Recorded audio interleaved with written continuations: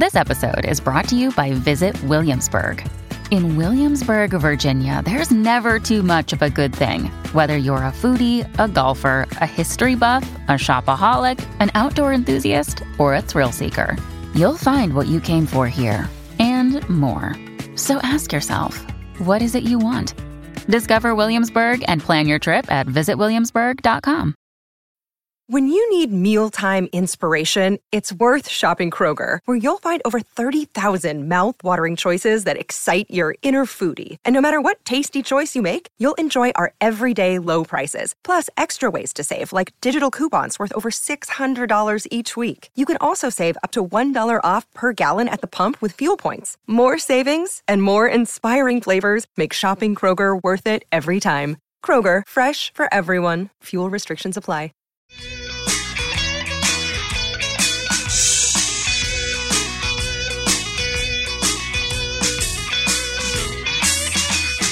Hi, I'm Denny Somack, and this is The Rock Podcast. Now, I'm very happy to present my conversation with Ben Fong-Torres, who is an American rock journalist, author, he's a broadcaster as well, but best known for his work at Rolling Stone magazine. He conducted interviews for the magazine of artists including Bob Dylan, the Rolling Stones, Linda Ronstadt, Marvin Gaye, Sly and the Family Stone, Paul McCartney, and many others. His interview with Ray Charles earned him a prestigious award for magazine writing. Now, many people know him from the film Almost Famous. The fictional version of Fong-Torres is one of the most interesting characters in the film. And there's a new documentary out about his life. The title is Like a Rolling Stone, The Life and Times of Ben Fong-Torres. It's on Netflix, and the film has a 100% rating on Rotten Tomatoes. Very rare. I first met Ben when I took KFOG, the top rock station in San Francisco at the time, also Ben's hometown, to London for a week and produced the show. KFOG had asked Ben to come along, and of course, he was great with all the guests. So this is my conversation with Ben, and he discusses his career, and it really is an epic sweep through the world of rock and roll, and his body of work helped define American culture. He became a voice of a generation which changed America forever. So today, I have Ben Fong-Torres on. Hello, Ben. How you doing? Hey, Denny. Good to be here. And I got to tell you, I'm excited because just like a couple of weeks ago, I went to Netflix, and what pops up, number one, is Like a Rolling Stone, the story of Ben Fong-Torres. So I watched it immediately. It was great. And I said, wait a minute, we got to get you on here. So forgive me, because I know you're in the midst of doing PR for it, if I ask you some natural, normal questions that everybody's going to ask. But how did this come about? Because obviously people know you from Rolling Stone magazine, and they obviously know you from Almost Famous, the movie. So right. We figured that's the end of it. That's all we're going to hear about Ben. So how did this come about? And that would have been enough, I swear. But the way Suzanne tells it, and I will defer to her, is that she says, we've known each other for many years, dating back kind of to the 80s, maybe. She was a pioneer journalist herself here in San Francisco as one of the first female Asian broadcasters, both anchoring and reporting. And then she went on and created one of the early portals before they were called websites, called Asian Connections. And she connected with me to write for it. So sure, why not? A personal column called Like a Rolling Stone. How easy can writing be, even for nothing? So I did it for a good number of years, and so we were friendly. And one time I was heading down toward her turf, Southern California, to visit with Quincy Jones about a book project.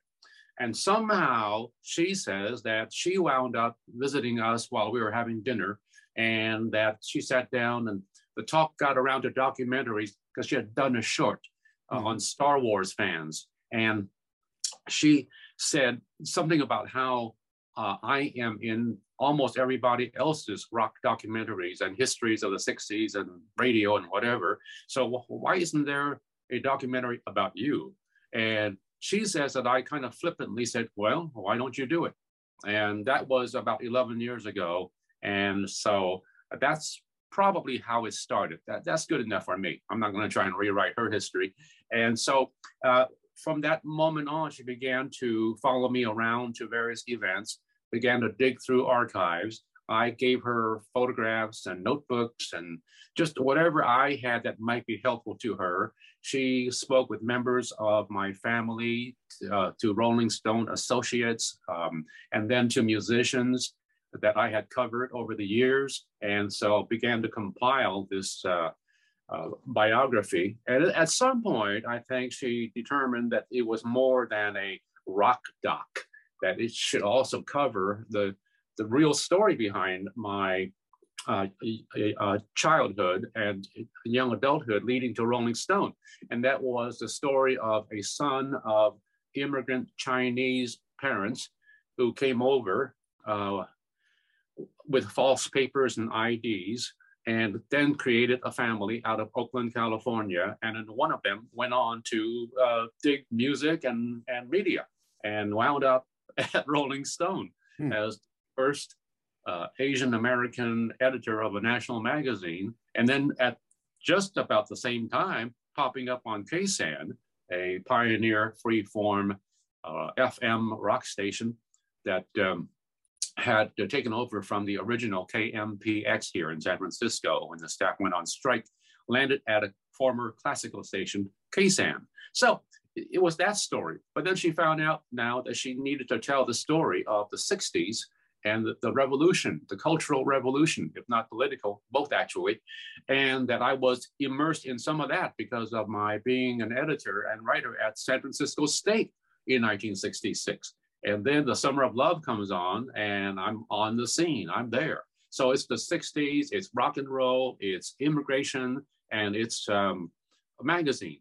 And so when she talked to my associates at Rolling Stone, she kind of got this sense, wow, I'm getting to hear behind the scenes of how this magazine came to become a phenomenon and who the people were besides Ben and Jan, who were part of it. So she spoke to several of the former staffers of Rolling Stone, including the current or then current publisher, Jan S. Wenner. So it became a bigger story than she had planned. And so it took just a little longer than she probably wanted. And now we have it. So I'm sure, being an archivist like I am, what were the decisions that you had to make going through your library of who you were going to use and who you weren't? Well, she's the producer and director and writer, so I let her pretty much determine it. I certainly gave her all the material, including compilation books of my articles, and told her who were the most important people to meet and who were some of my favorite interviews, all the same questions you get asked at bookstores and other gatherings. And so she knew from the beginning that Ray Charles and Marvin Gaye were very important.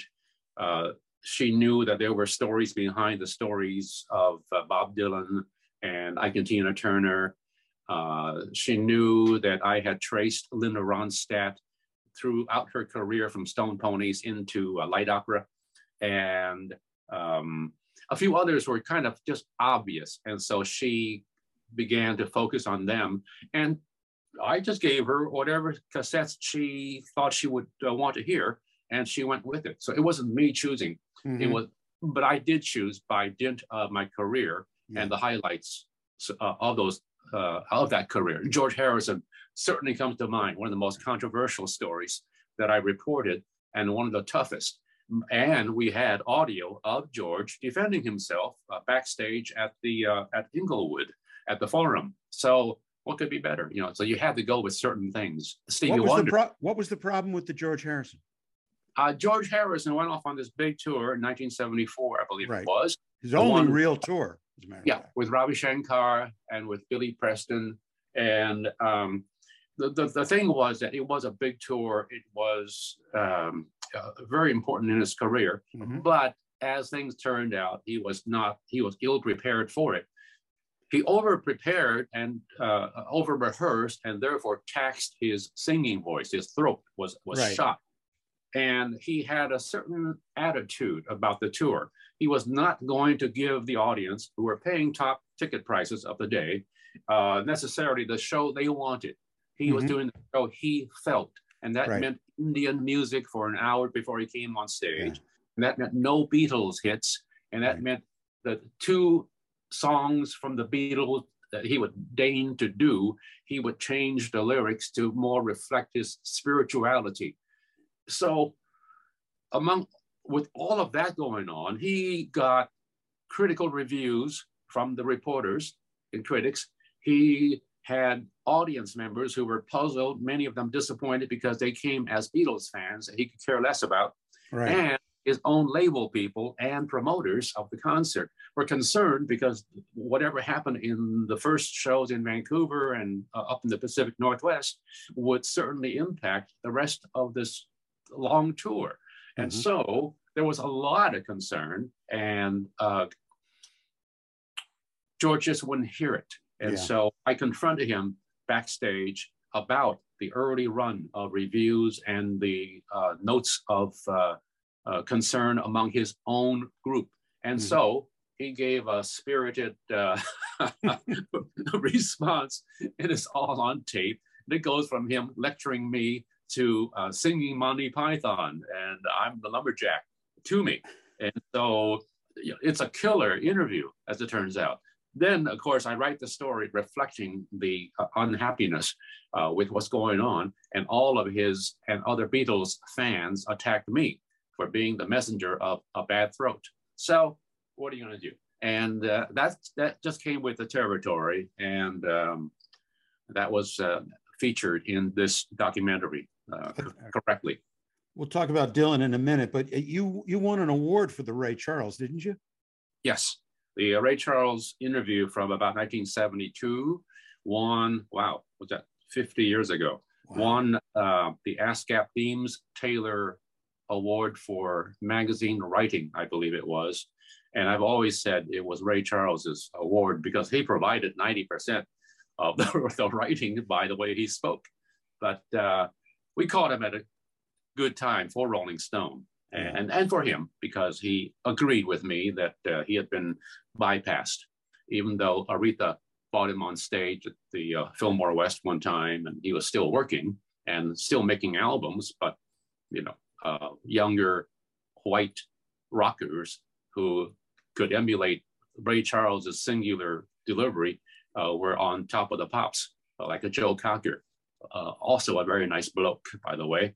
But Ray had reason to be a little annoyed with what was going on and his standing in the scene. So, and he expressed himself quite well. Okay. So how many shows did you see at the Fillmore West? Oh, I don't know. Fillmore and the Fillmore West. And the Fillmore meant years before Rolling Stone because it opened in 66. And Rolling Stone I didn't get going at Rolling Stone till 69. So there were several years of just going there to hang out and see these numerous shows that Bill Graham presented, not to mention Chet Helms on Sutter Street at the Avalon Ballroom and other venues. But the Fillmore and Fillmore West, maybe not much, about maybe 100, 125 shows probably. You still have your ticket stubs? Nope. One thing you didn't save, huh? I was never a collector. I do have things, you know. I have a stuff for the Bob Dylan tour that I won up Chicago Stadium. For some reason, I had it around and it stuck around with me. But no, I did not collect souvenirs of my times. For example, I know that when Bob Dylan made me put my cassette recorder away, just as we started the interview, and I had to suddenly turn and write notes. I don't have those notes.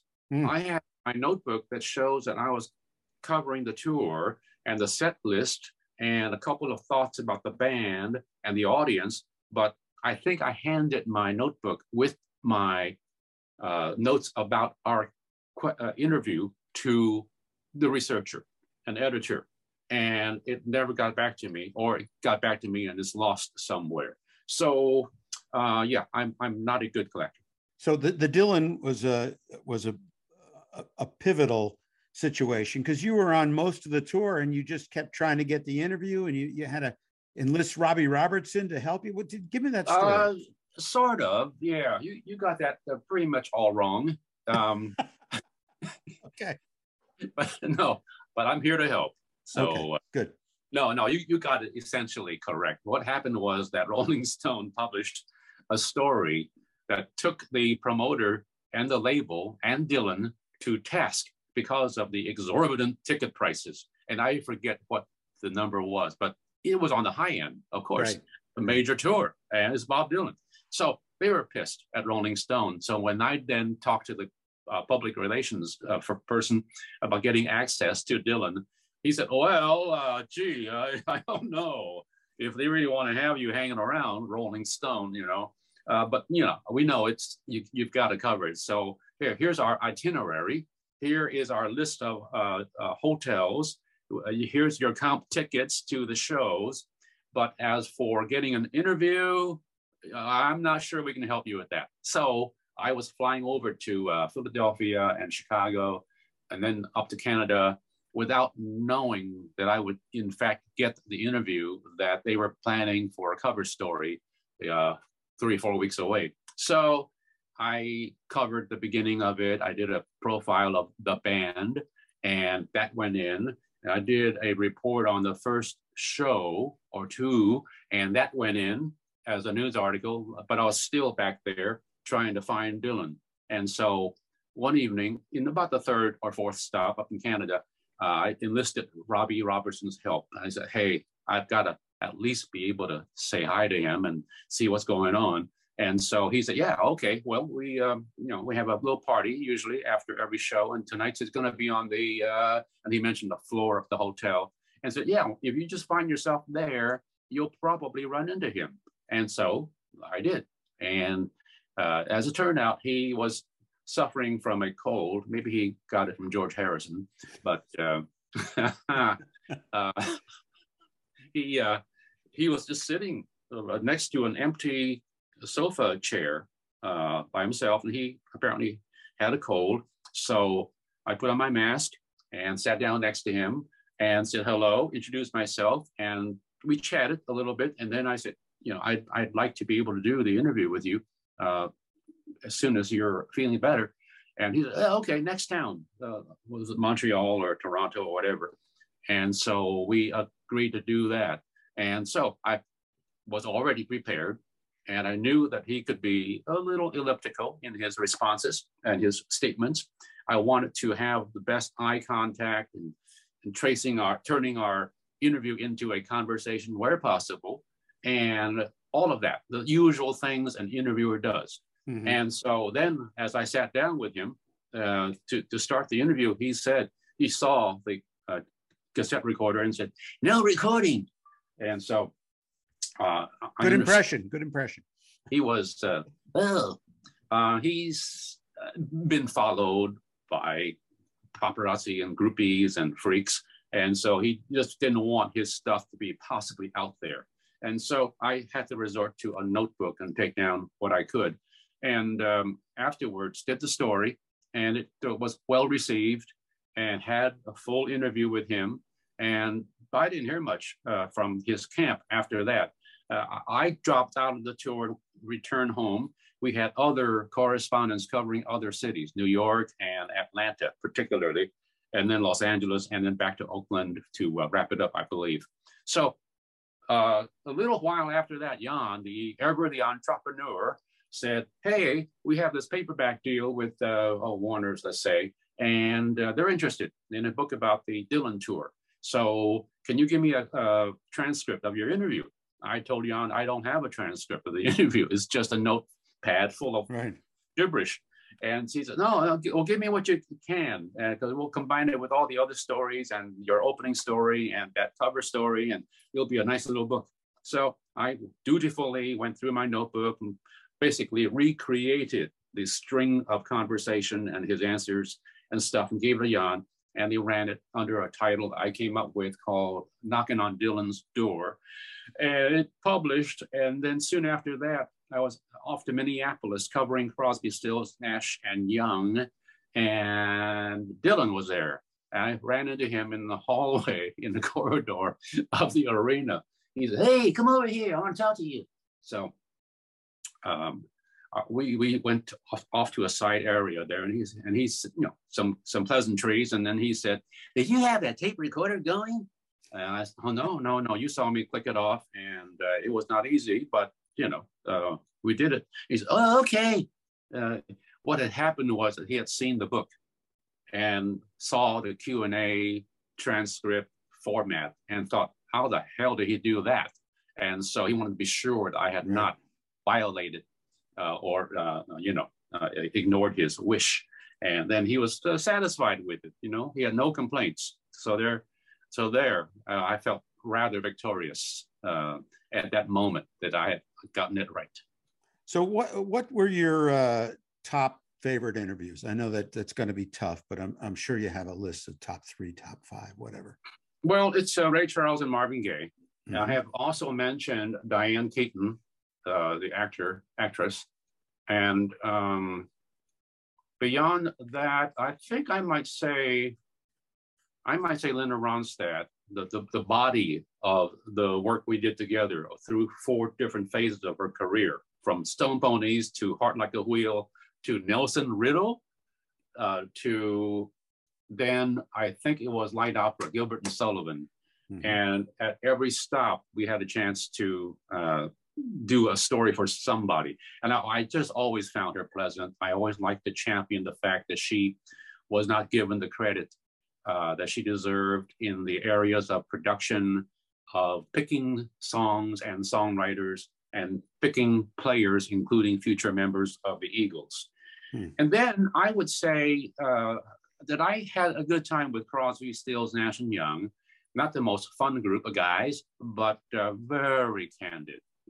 That's what you want in an interview subject, as you well know, that someone is going to open up and be honest, and be unafraid to say what they want to say, even if they're in an ensemble that can be contentious. So I enjoyed them. And locally, I loved Grace Slick and also Jerry Garcia.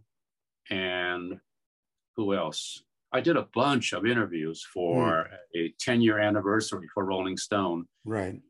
Long, strange trip it's been. It became a radio special. So I ran around and talked to Dan Hicks and Steve Miller and Chet Helms and Bill Graham and David Rubinson and many, many other characters from that scene. Enjoyed all of them. That's the thing about that time frame, the late 60s into the 70s. People tended to be pretty much, who gives a shit? I'm just going to tell what I'm going to tell, and I'll say what I want to say. And so we were beneficiaries of that.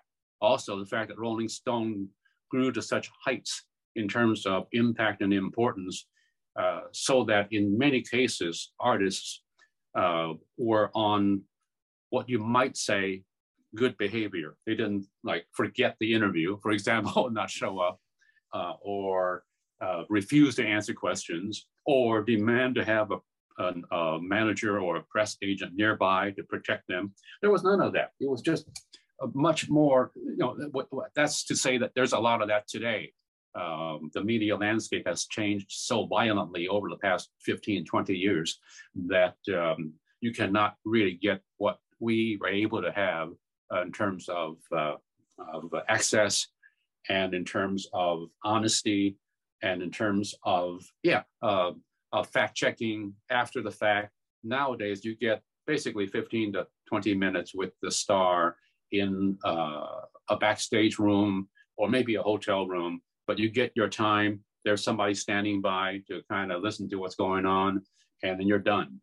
There's just no in-depth anymore of writing in a bus or on a Learjet with an Elton John or Bonnie Raitt or whoever. So those were the good old days.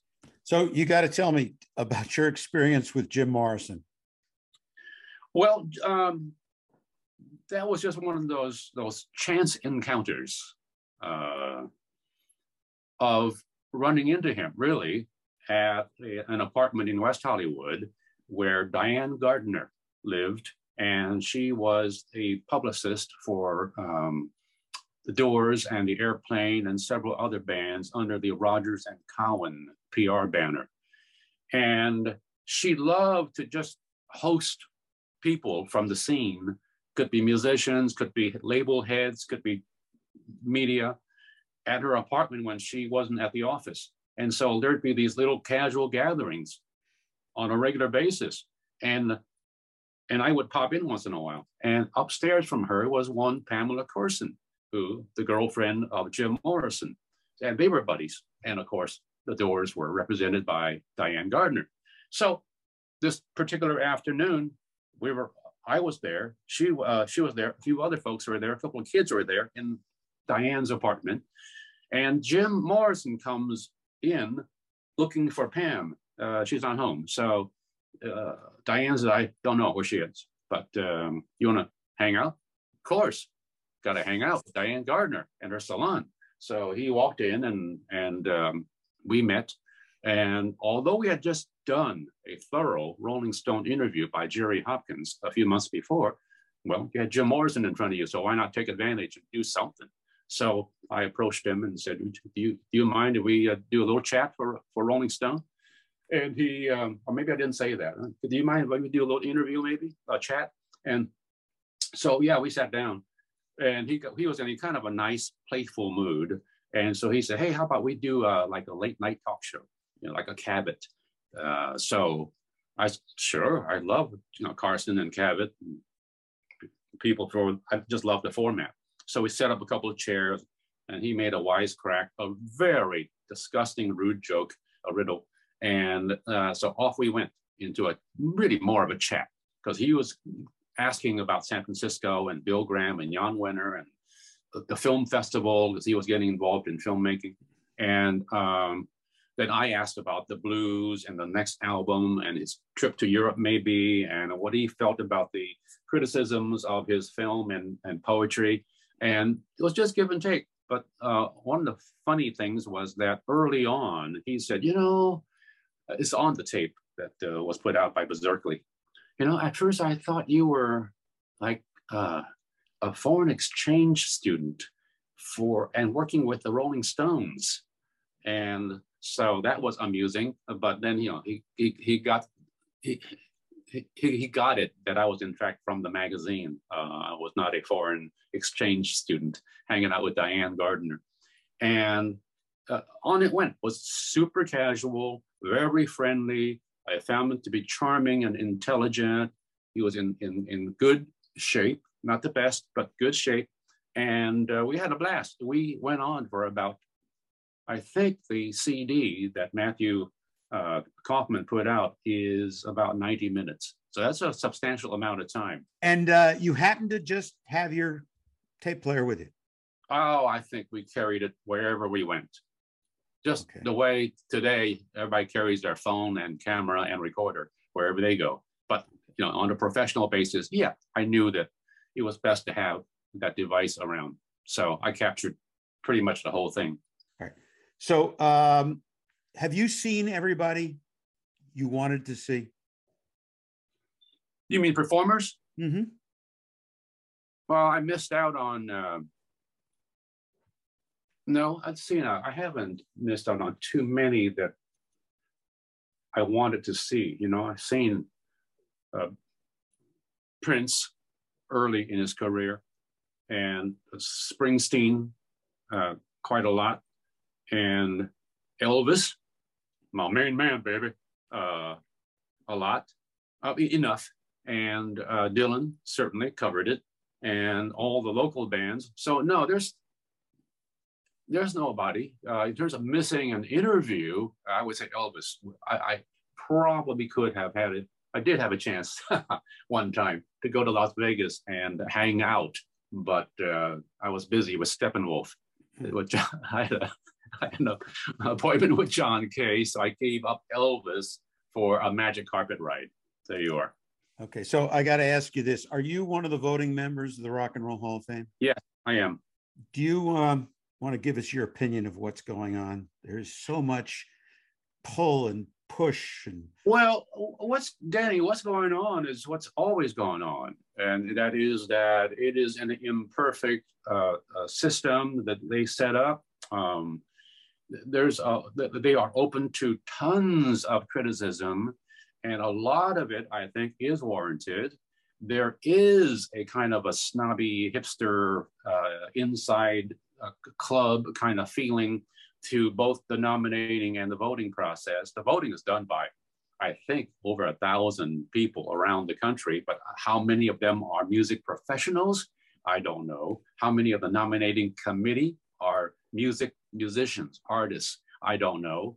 But clearly there is a bias against people, artists who are too early in the history of rock and roll, or too commercial, too successful, too pop.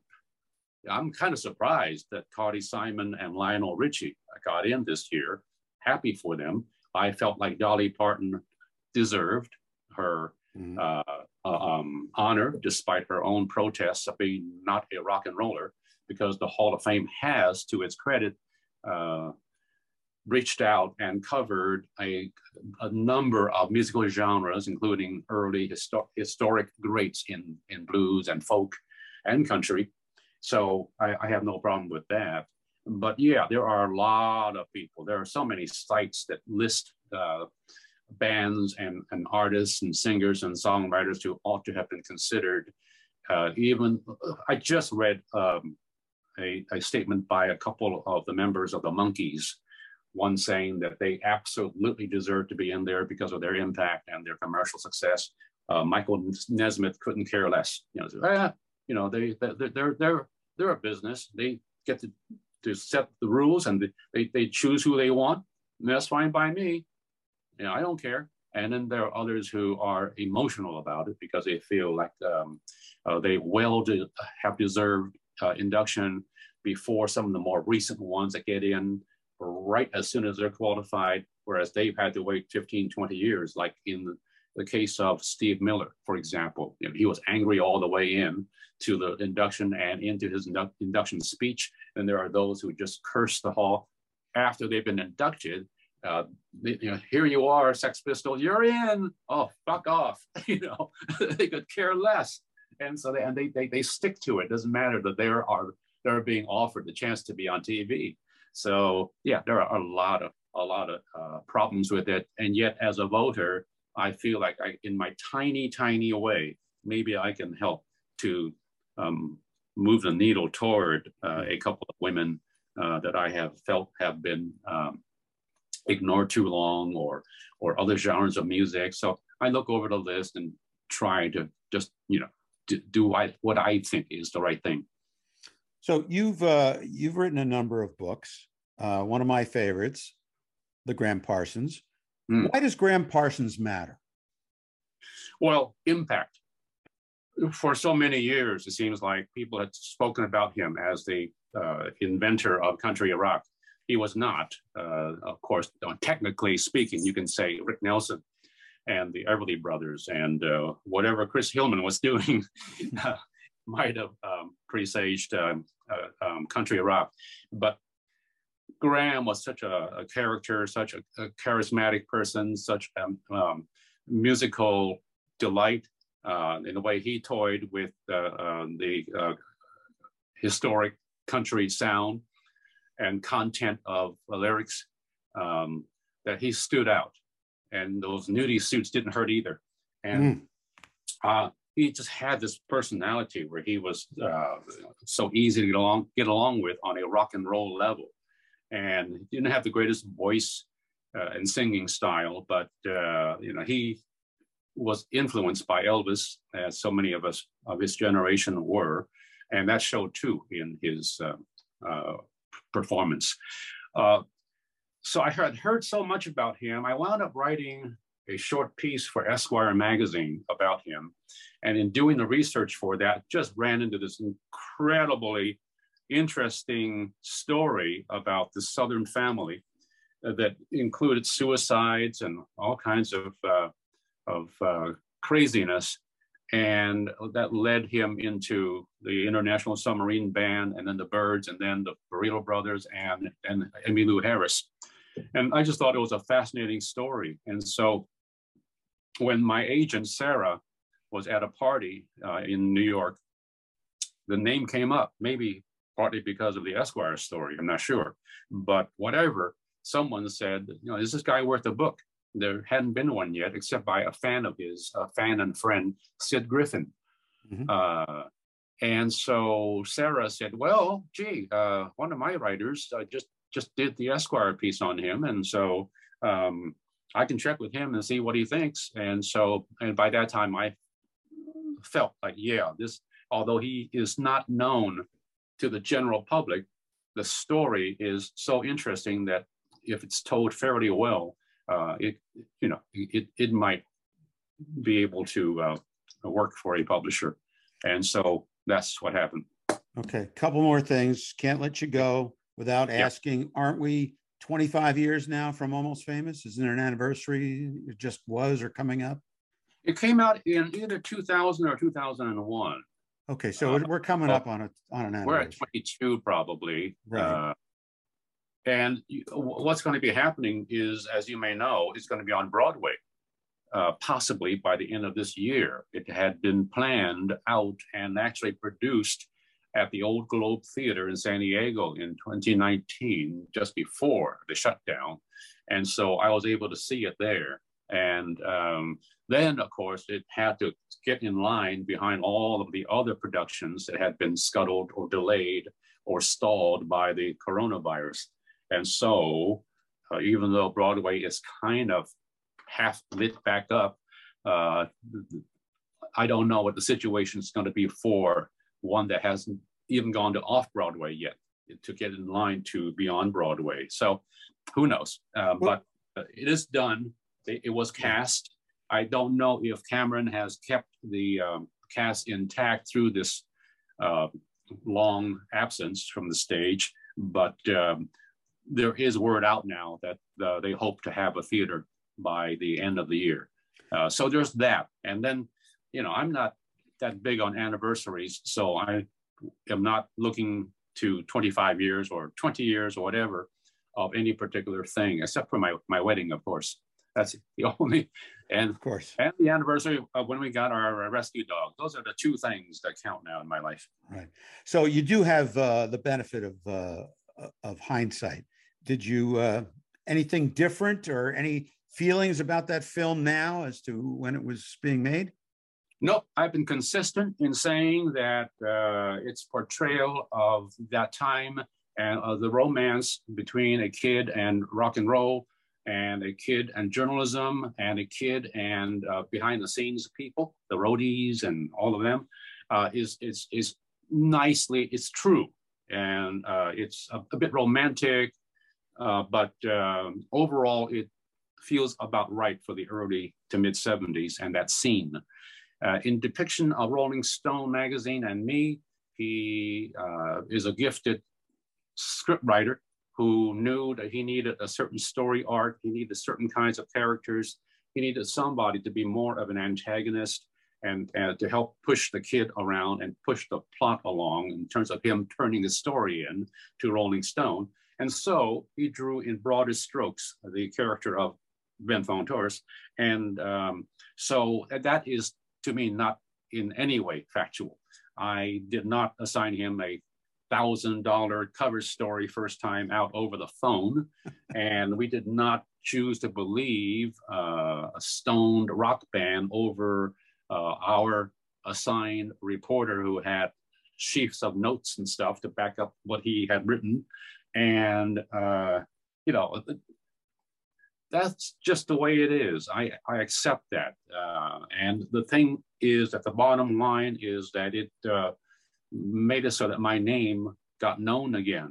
Almost wherever I went, people who loved the movie would see my name on a credit card or on a restaurant order or whatever and freak out. And so suddenly I was known again. So I'm grateful for that. And I had fun with Cameron and the crew, helping out here and there when I visited the set one time to hang out with the guy who played me, Terry Chen. And, it's been primarily a blast. And Cameron was good enough to sit with me for this documentary, like a Rolling Stone, and gave us one of the more energetic, vibrant, fun segments of the documentary. I think he appears a couple of times. I forget. But yeah, overall, it's been a very, very positive influence or a very, very positive part of my life. And I am very happy that I discovered Cameron Crowe that evening at a Stones concert at the Forum. Right. So real quick, I was talking to Nancy Wilson not too long ago because she has a new album now. And she said that there's actually almost a full album of Stillwater and she wants to finish it. Have you heard that one? Nope, I have not heard that. And she should do it then. I know she was stellar in the work she did for Cameron as part of the music, the soundtrack, and probably song selections and all that went into the movie and the soundtrack. So yeah, I know that there are a lot of Almost Famous fans who would like to hear more from Stillwater, whether it's composed by her or not. But sure, of course, it comes down to their relationship and legalistics and finances. But who knows? Maybe for the anniversary, Cameron will soften up and better do it. Okay. Well, listen, Ben, Like a Rolling Stone, it's out. It's available. It's on Netflix. On Rotten Tomatoes, you got 100. Do you know that? I'll go take care of that. Yeah. Anyway, I want to wish you a lot of luck with this. And at some point, we've got to do a part 2, but it was great to see you. So you remember our trip to London that we Vaguely. did? And I remember London.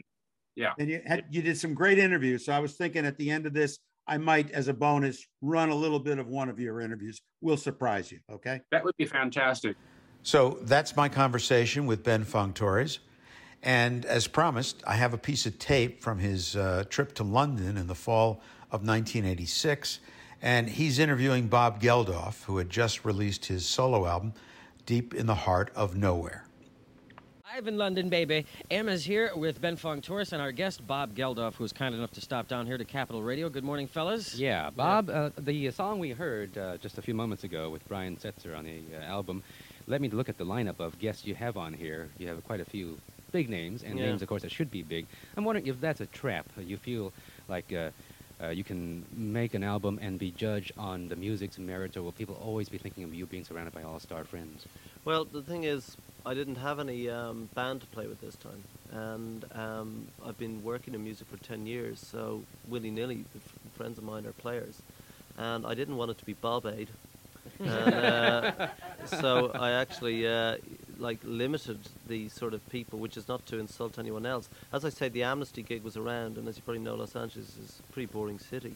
So there was nothing to do. So what the bands did is that they came down to the studio to see what was happening, and I was happening there. And so they said, well, can we play to do something? But back in England, then we used Midge from Ultravox on the guitar and Eric Clapton.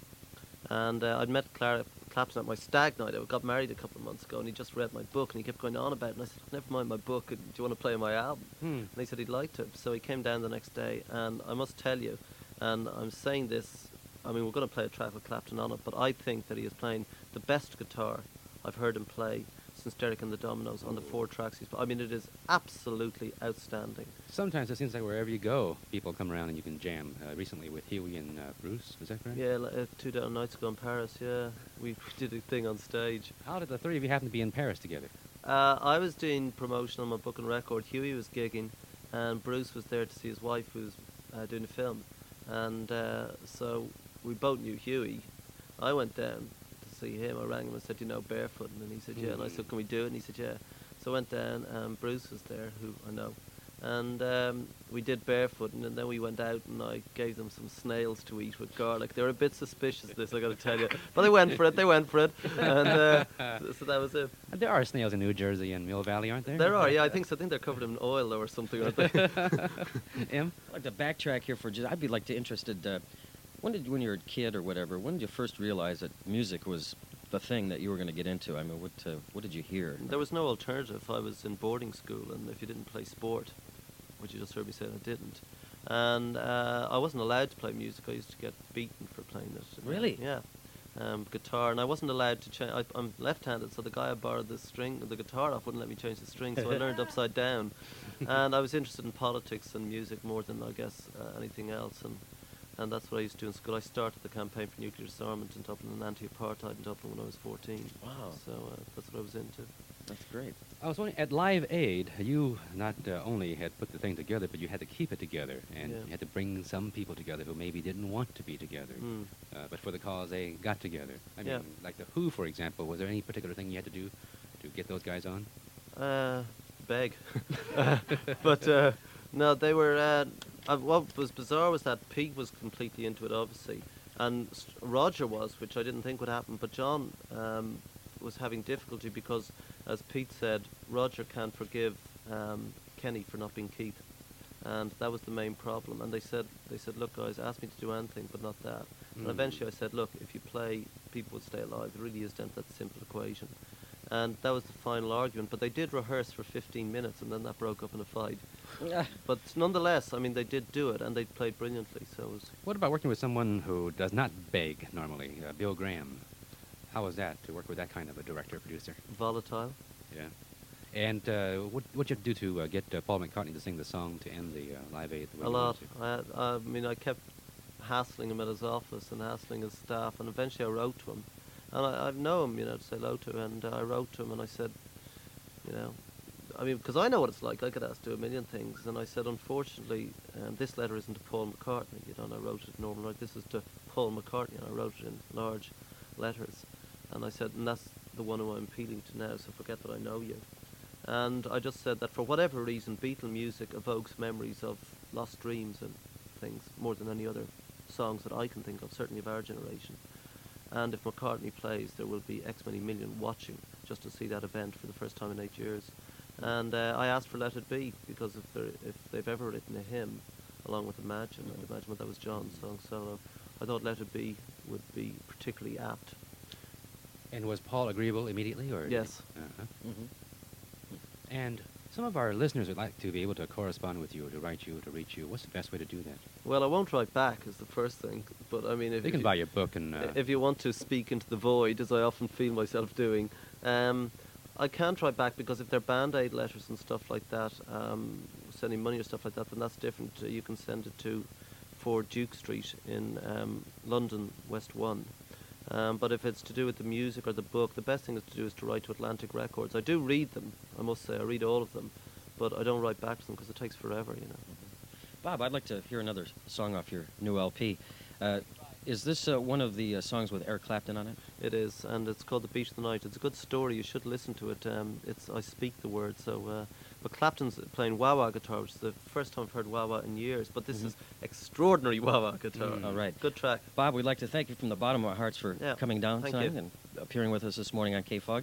Best of luck on your new record. And So that's it for this episode of The Rock Podcast. Please keep in touch. Go to the website if you have any comments, therockpodcast.com. You can find me on Facebook. You can send me an email at hello@therockpodcast.com. We read all the mail. That's it for now. So long. See you next time.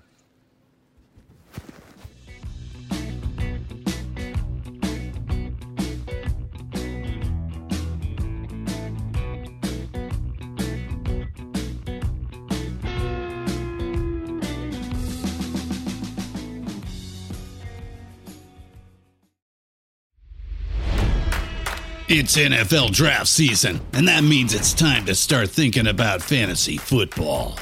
FantasyPoints.com features industry-leading experts and prognosticators using proprietary hand-charted data to help you score more fantasy points. FantasyPoints.com is the place to go for whatever kind of fantasy football you play. Whether you play fantasy football, daily fantasy sports, or do a little bit of everything, Fantasy Points has the meticulously researched content to guide you to victory. And why wait for the fall? Fantasy Points also covers the new spring football league, the UFL. Join the guru, John Hansen, Scott Barrett, Joe Dolan, and other massive names in the fantasy football universe with an exclusive offer. Use code Pantheon for 15% off any Fantasy Points package, including the all-in package, with access to every article, tool, and data nugget that Fantasy Points has to offer. That's FantasyPoints.com and code Pantheon for 15% off at Fantasy Points. FantasyPoints.com. Code Pantheon. Score more fantasy points.